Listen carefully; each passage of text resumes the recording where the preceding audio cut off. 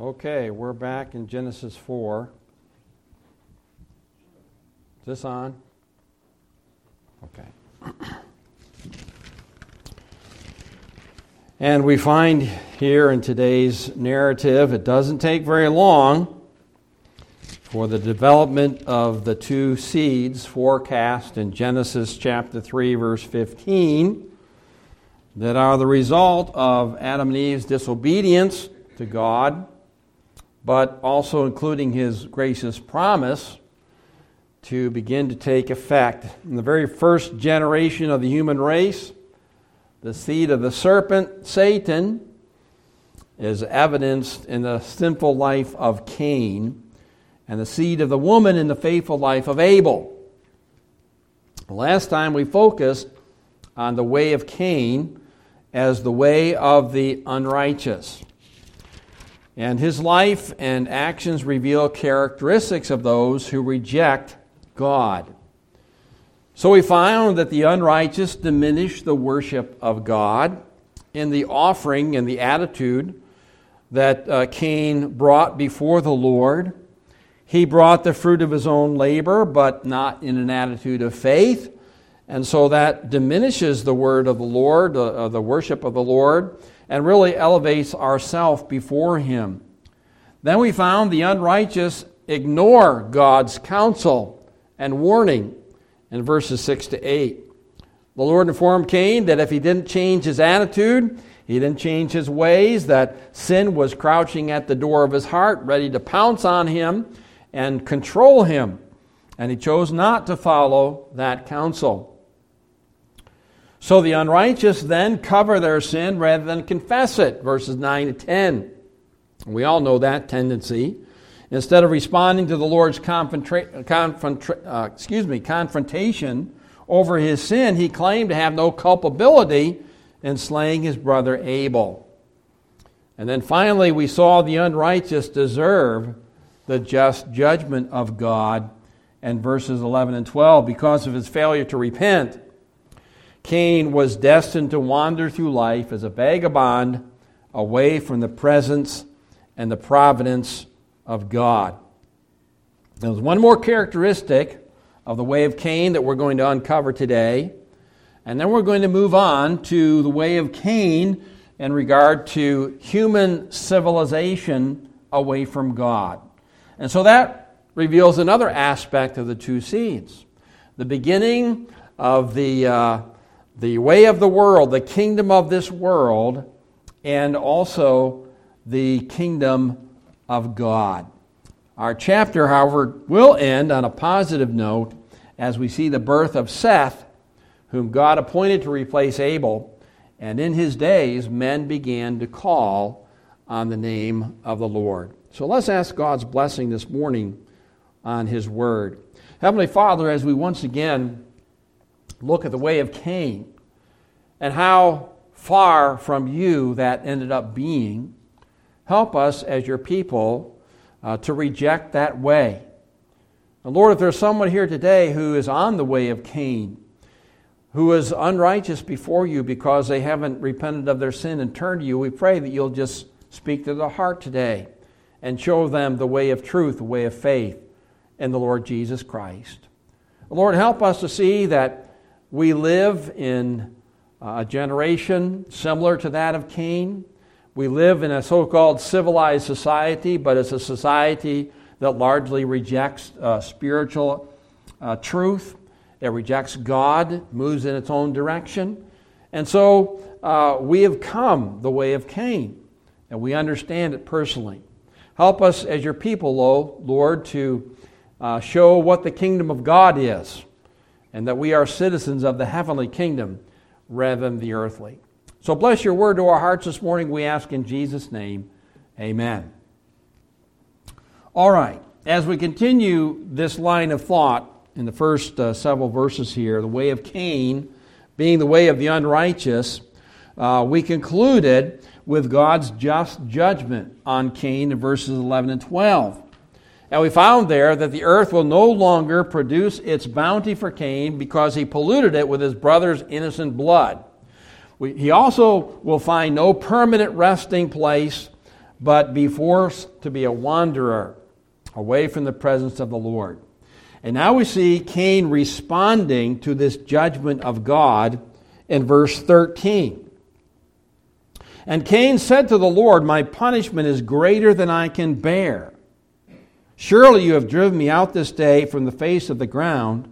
I shall be hidden from your face. I shall be a fugitive and a vagabond on the earth.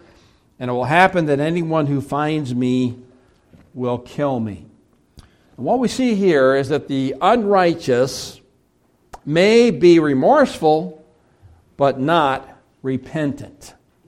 Now, Cain appears to be remorseful. But what is the object of his remorse? Is it that it's not that he has, slain his brother. There's not one word here that expresses any kind of sorrow taking the innocent life of Abel. Rather, he's complaining that the punishment for his crime is too severe. He's expressing remorse over the judgment for his sin being too hard for him to bear. He's pretty much feeling sorry for himself. Now, Cain also objects about being driven from the face of the ground and the face of God, or the presence of God, the presence of the ground. The former alludes to God's punishment, that the ground from which he had brought his gift to the Lord would no longer be productive for him. And that's going to make his life much harder. Apparently, before this time, as he worked and cultivated the ground, he was reaping a good harvest from that, but that's not going to be the case moving forward. But then also, he says he will be hidden or banished from the presence of the Lord, which is a far worse judgment. And we wonder why he only realizes this now. Why hadn't he thought of this when God warned him the first time? Don't keep going in this direction. Did he think that the Lord would not find out his sin? And then furthermore, if he was remorseful of the severity of the judgment, why then did he not just confess what he had done, say it was wrong and sinful, and plead for the Lord's forgiveness? He's still moving in that hard-hearted way in his response to God's just judgment. So this is the way of the unrighteous.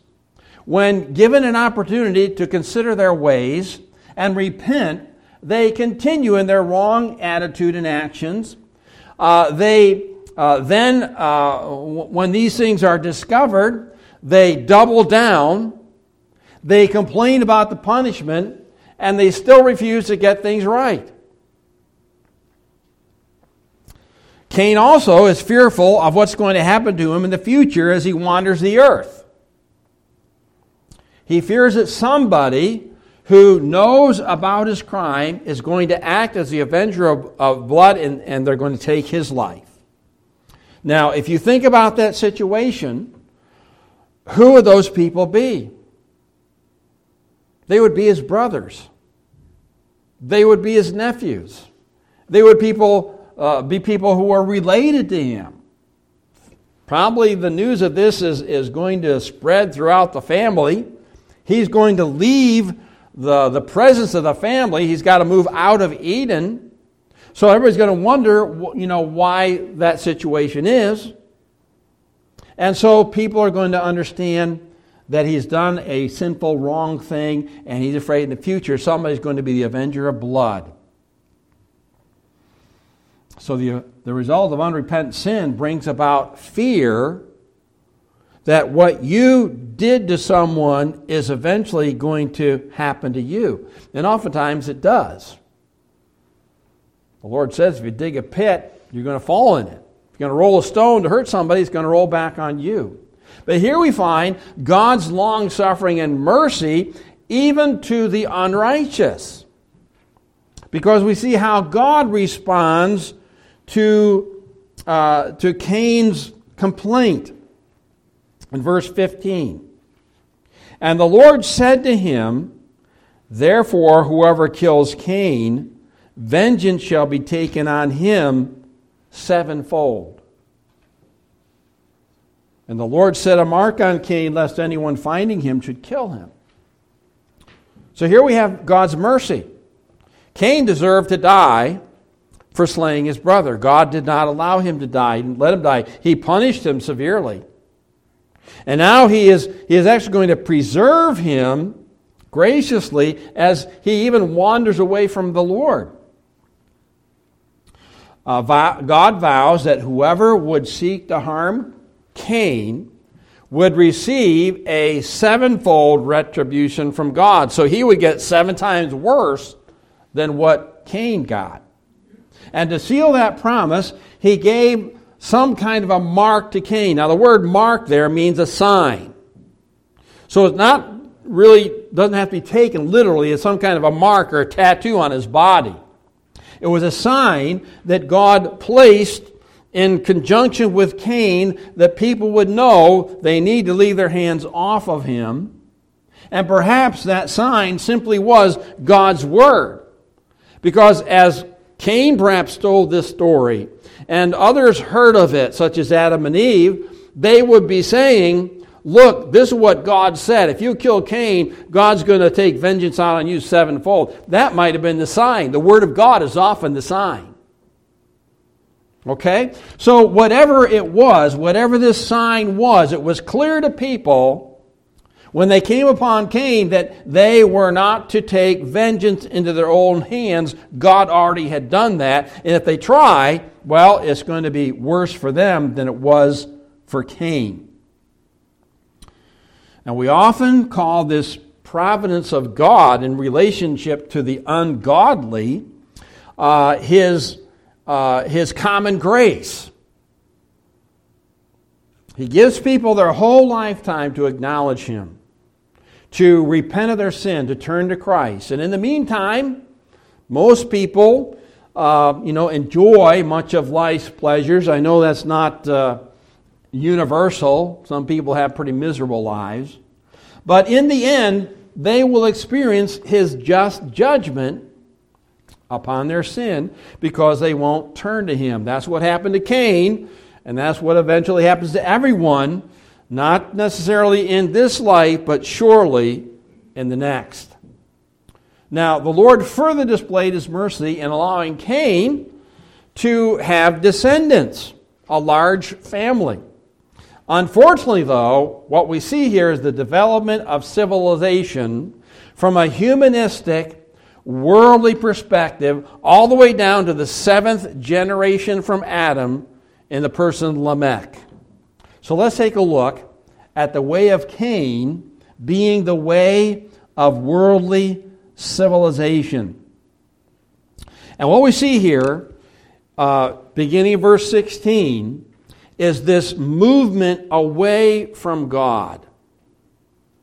And the first thing we see here is that civilization is now going to develop not under the Lord and for the Lord, but away from the Lord. Verse 16 says, Then Cain went out from the presence of the Lord and dwelt in the land of Nod on the east of Eden. Now you remember that God had to drive Adam and Eve out of the garden because they could not dwell there with sin. So they were moved out of the garden. They went eastward, away from God, but they were still in the vicinity of Eden in which the garden was planted. So they were out of the presence of the Lord, but they were still near in proximity, and apparently there was some worship going on as these brothers brought their offerings to the Lord.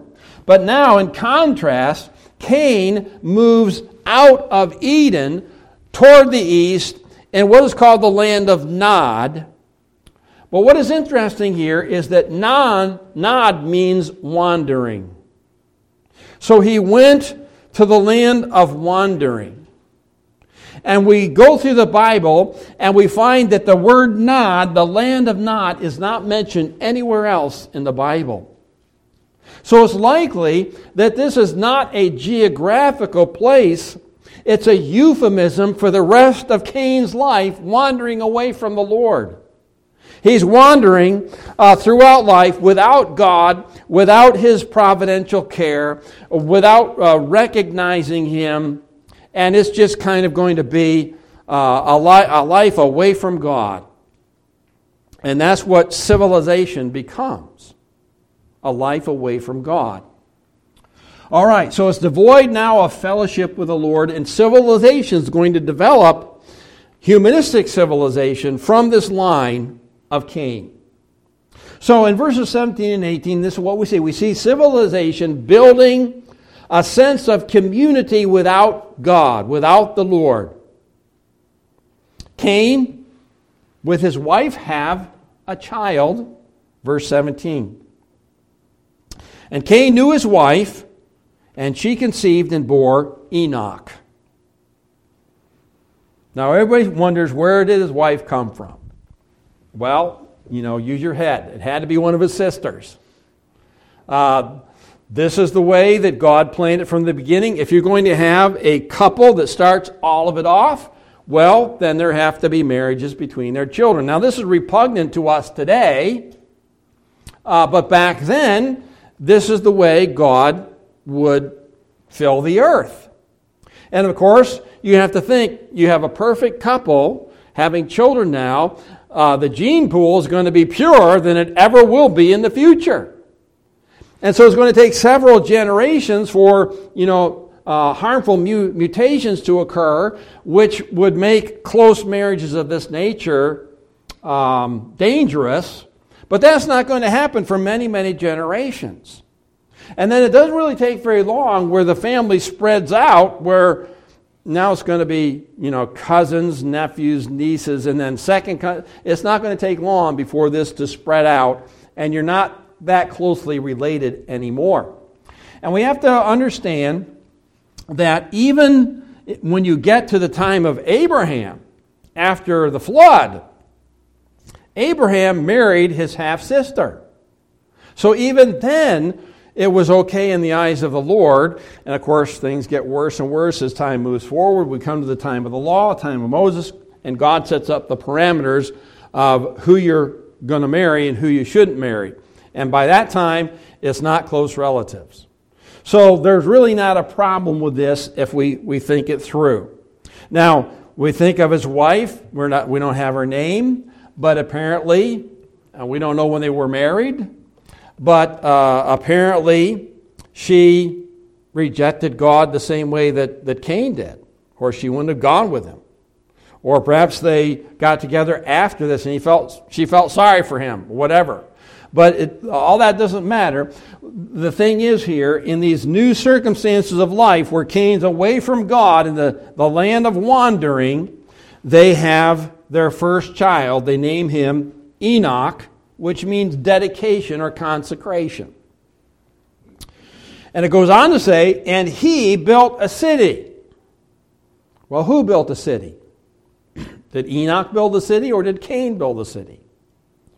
Well, it seems that Cain began to build the city because he names it after his son Enoch. And then we're wondering, well, wait a minute, Cain's supposed to be wandering all over the place and having no settled condition in life, but then he starts building a city. And we have to start thinking, well, what's this all about? Well, again, perhaps this is Cain's way of neutralizing God's curse of wandering.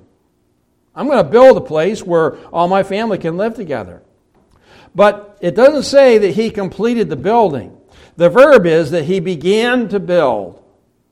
And it's very likely his son finished the building. And then from there, as the family grew, they may have stayed in that area, in that city. They may have established other cities over time. And these wouldn't be great, huge cities that we have today. It probably would have been fortified, maybe have a wall around it, and some crude dwelling places within it. So it wouldn't be, like modern day civilization, the cities that we know, but it was a place where family units were built, where they could conglomerate together, where they could conduct commerce and things of this nature, and be settled. But I don't think Cain ever really just settled there. Now, the name of Enoch is dedication or consecration. So what he does is he names this building project after his son, consecrating it to his son and any future heirs. And that's what modern society does. We build up our portfolios and then we pass them on to our children and our children's children.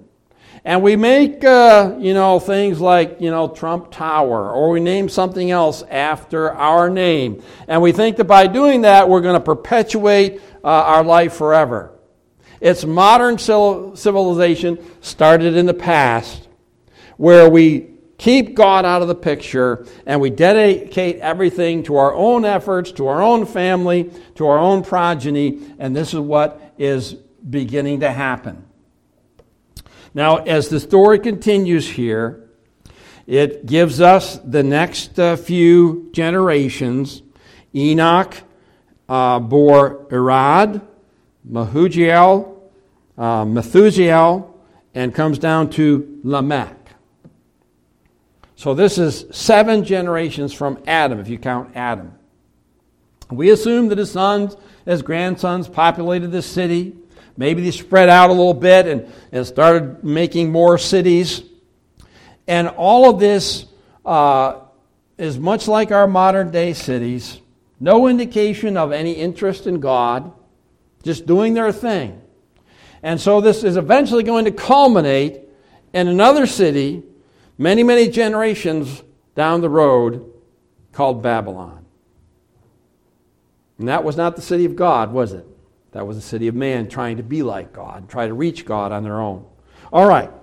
So we see this development of community, but a community of family that really ignores God. Now, the next thing we see, beginning in verse 19, is a civilization that develops its commerce, its culture, again, apart from God, not having anything much to do with Him.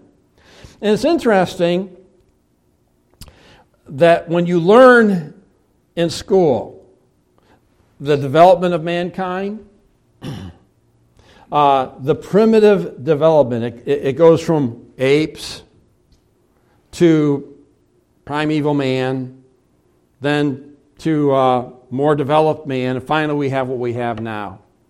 But in the Word of God, civilization started right from the very beginning almost. And this idea that social evolution goes the way of the evolutionary theory is really kind of mythological. We see it's not gradual. It happens almost immediately. And the mental powers of the sons of Lamech begin to develop commerce and business and entertainment and tools and implements, everything that you need to be able to live in life. Now he has 3 sons, and their names rhyme. Jabal, Jubal, Tubal. Imagine calling them out for dinner, it gets kind of confusing. But we look at verse 20, and he has a son. He took 2 wives. The name of one was Ada, the other Zillah. And Ada bore Jabal. Well, Jabal was the progenitor of a certain group of people.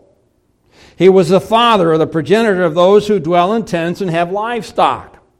Okay, so a nomadic type lifestyle, more along the lines of Cain, wandering from place to place, a place where you can water your cattle, a place where you can feed them. And of course, they would have intercourse with cities because, you sell your goods and things of that nature. And he dwelt in tents, temporary place to live. And then livestock would include all kinds of cattle today, cows and goats and donkeys. Not necessarily sheep, but that could have been included as well. And so from this, it's possible that you're going to get labor to help you with the farming. It's possible that in rebellion to God's intention for people to eat of the produce of the ground, that they began eating meat. We don't know that for sure, but it's a possibility. And of course, your flocks and herds are going to be growing. You can sell them. You might sell them for meat. We don't know for sure. Some of them will bear milk. Some of them skin for clothing, things of that nature. So this is kind of a business, commerce developing.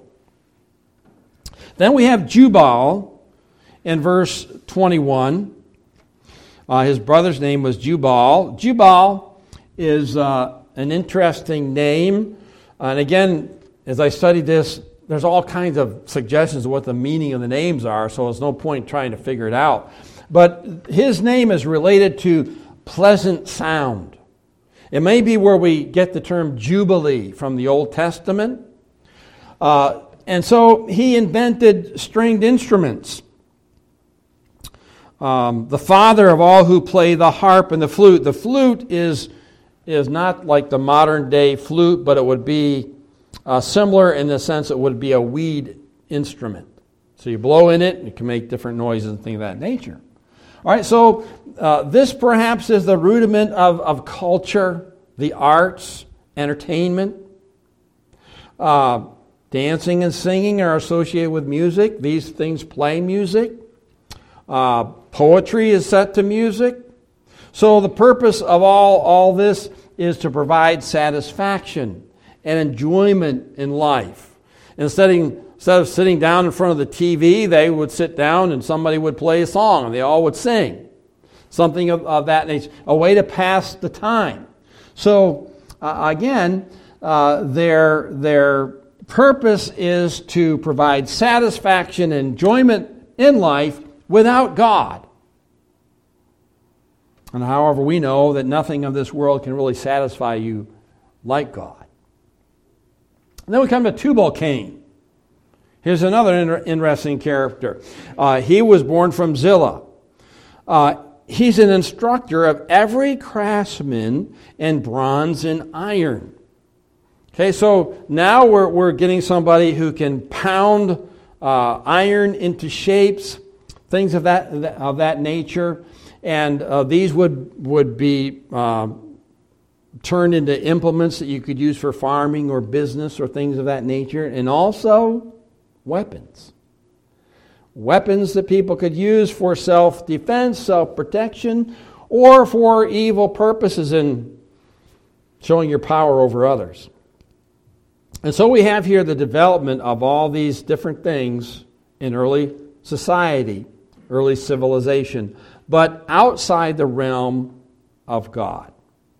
One commentator put it this way: all this is microcosm. Its pattern of technical powers and moral failures is that of humanity. And that's what we have today. Look at all these rich technocrats and what they're doing. On one sense, they're helping society, but in another way, they're harming it. And it's all because we really aren't concerned about what God wants, but what we want. So without God in their thoughts, Cainite humanity developed on a secular plane. They devised ways to enhance their livelihood, to make life as pleasant as possible as they move farther and farther away from God. And city life today is a perfect picture of worldliness, isn't it? It's a conglomeration of culture and human achievement and business and commercial endeavor and entertainment, the nightlife. It's a symbol of secular humanism, of worldliness and life apart from God. Now, this isn't to say that we cannot be involved in these things. We cannot use these things. Of course, we're involved with commerce, with business, human inventions, technology. We use music in our worship. But these things give us joy and they enhance our lives, but they aren't the end of life. They aren't the purpose. They're not the goal. We use these things for the glory of God. That's the chief end of everything. So we don't use them or develop these things for personal recognition and praise, but to promote and serve the kingdom of God. And that's where the world goes wrong. They don't have a God to which they can devote their lives. And the last thing we see here about this development of civilization comes down to this one man, Lamech. And he's a boastful man. And his boast is given to his wives in verses 23 and 24. And so what we see here is civilization culminating in boastful defiance of God. Verse 23, Then Lamech said to his wives, Ada, Zillah, hear my voice. Wives of Lamech, listen to my speech. For I have killed a man for wounding me, even a young man for hurting me. If Cain shall be avenged sevenfold, then Lamech 77-fold. Now a comparison can be made here between this man and the seventh generation from Adam going through Seth. That man's name was Enoch also.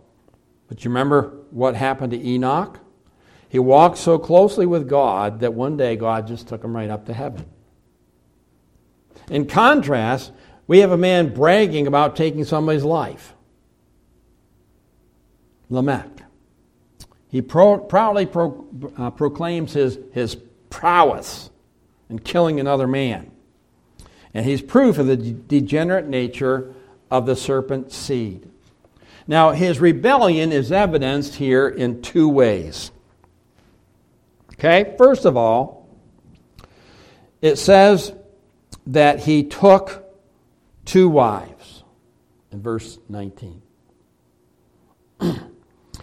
God began life on this earth between one man and one woman. That's his principle.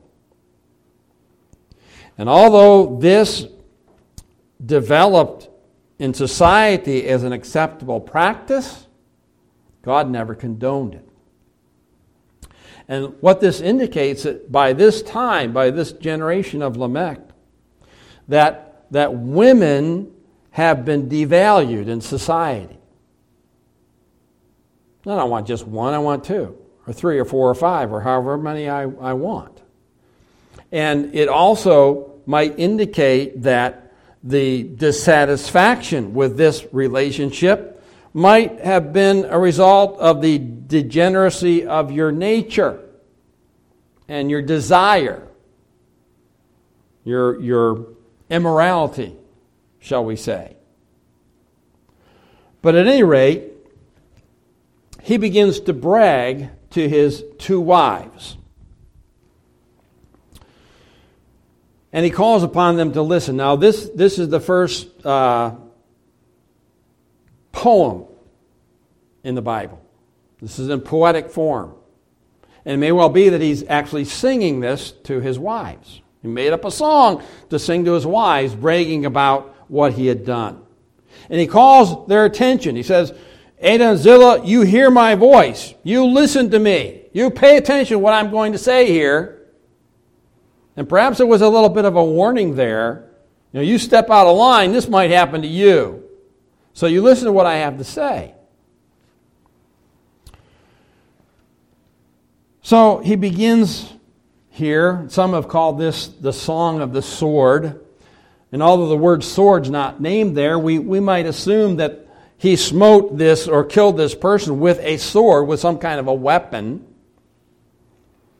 And he mentions this incident. We don't know anything about it other than this. Somebody hurt him.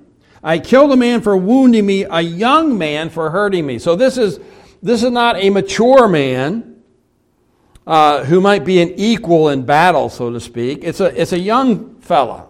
We don't know what the wounding was. We don't know what the hurting was.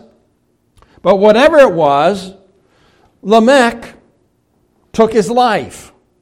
He killed him. No mercy. He was the avenger of someone who hurt him. So here we have a second act of manslaughter.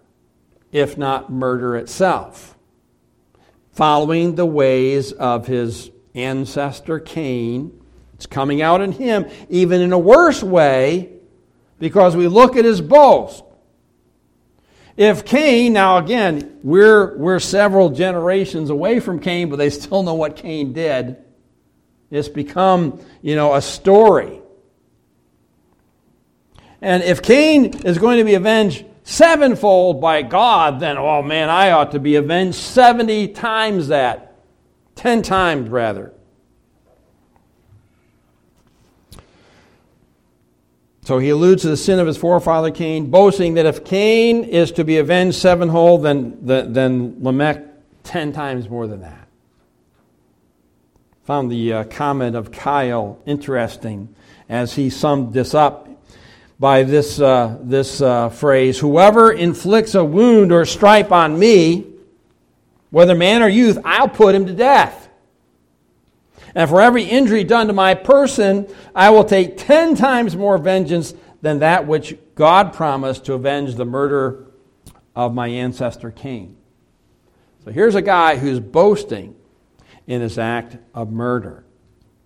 He ascribed to himself the right of taking human life without the approval of God.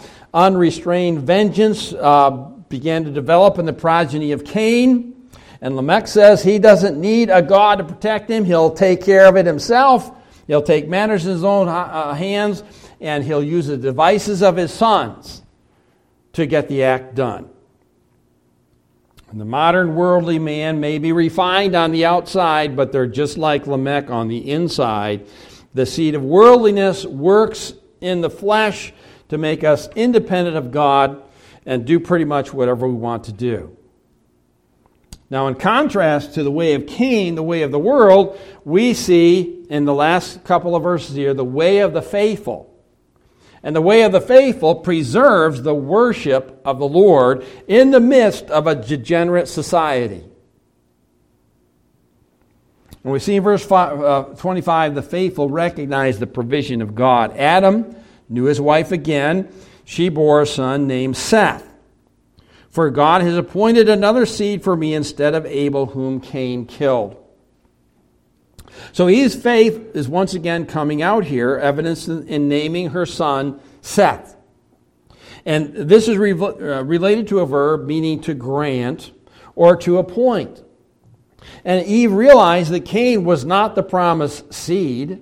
Maybe they thought he was right from the beginning. But in naming Seth, she acknowledges that God granted to her a replacement for Abel, who was a faithful son, and that through this son, the seed of the faithful would be perpetuated.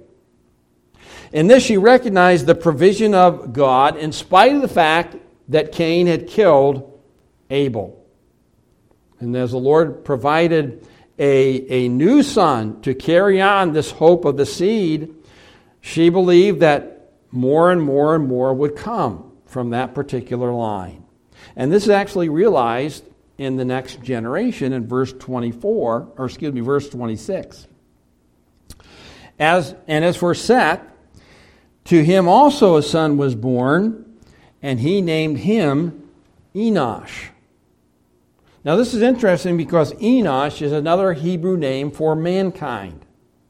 But this particular word focuses on the weakness and the frailty of man, that, he's not all this big, powerful guy like Lamech, but he's in need of help in life. He's in need of God in life because he is frail, because he is weak, because he can go the way of Cain. And so, again, this is indicating dependence on God rather than separation from God. So that's the opposite characteristic of the line of Cain and the development of human civilization without God. Here's a turning back to God. And so we see that then men began to call on the name of the Lord. So that gives us hope. And then we have this line of Seth developing in chapter 5 up to the time of Noah. The verb to call indicates both a proclamation and prayer. So apparently at the time that Seth, likely his father, at this period of time, people began to, at least from this particular line, began to make known the Lord through worship, through prayer, through obedience. And what a contrast this would be to the ungodly civilization developing further east. And again, a comment from one of the commentators. While the family of Canaanites, by the erection of a city and the invention and development of worldly arts and business, were laying the foundation for the kingdom of this world, the family of the Sethites began by united invocation of the name of God, the God of grace, to found and erect the kingdom of God. So the two seeds going in opposite directions. And that's the way it is today. Same thing. Two ways, two seeds, two directions, two kingdoms. So as it was then, it is today. All people are born in the way of Cain, are they not? You're born that way. Following your own selfish inclinations, under the power of Satan, in the grip of worldly civilization. But 2 millennia ago, the seed of the woman came to fruition in the Messiah, the Lord Jesus Christ. And that changes everything. He provides for us salvation from the way of Cain, and by faith in Him alone, we can be saved from that lifestyle. We have the gracious privilege then to be among the seed of the faithful, like Seth and those who followed him. So once again, we have the application this morning of which seed are you? Are you of the seed of Cain? Are you still among the unrighteous who refuse to confess their sin and turn to Christ? Maybe at times you feel remorseful for your wrongdoing, but you fall short of repentance. Are you wandering through life trying to find satisfaction and joy in the myriad devices that we have to pass the time, take our energy? Or are you among the faithful who recognize their need for forgiveness and dependence upon God, and they come to Christ, they repent, and they receive eternal life? We've got to be in one of those two groups. And then if you are among the faithful, you need to remember something that a commentator said. In an affluent and self-indulgent society, the religious must preserve the knowledge of the Lord. Because how else are people going to know about it if we don't tell them? Few people pick up the Bible, the Gideon Bible in the hotel. Most people hear it from somebody who already knows. And we do this by proclaiming the truth about who God is and what He's done to save lost humanity. And may He give us the strength and the grace to do that in our civilization. Let's pray. Heavenly Father, once again, we're thankful for Your Word, what it teaches us. And Lord, we see that history repeats itself. And even though we may be much more developed technologically and civilized and all that stuff, the basic underlying features were present from almost the beginning. Lord, if there's someone here who's still lost in the way of Cain, we pray they turn to Christ today. Lord, for those of us who do know You, help us to constantly turn away from the way of Cain, the way of humanistic civilization, to walk in Your ways, to do Your will, through Your power and Your Spirit. And thus, Lord, be a witness and a testimony to the lost world in which we live. We ask these things in Jesus' name and for His sake. Amen.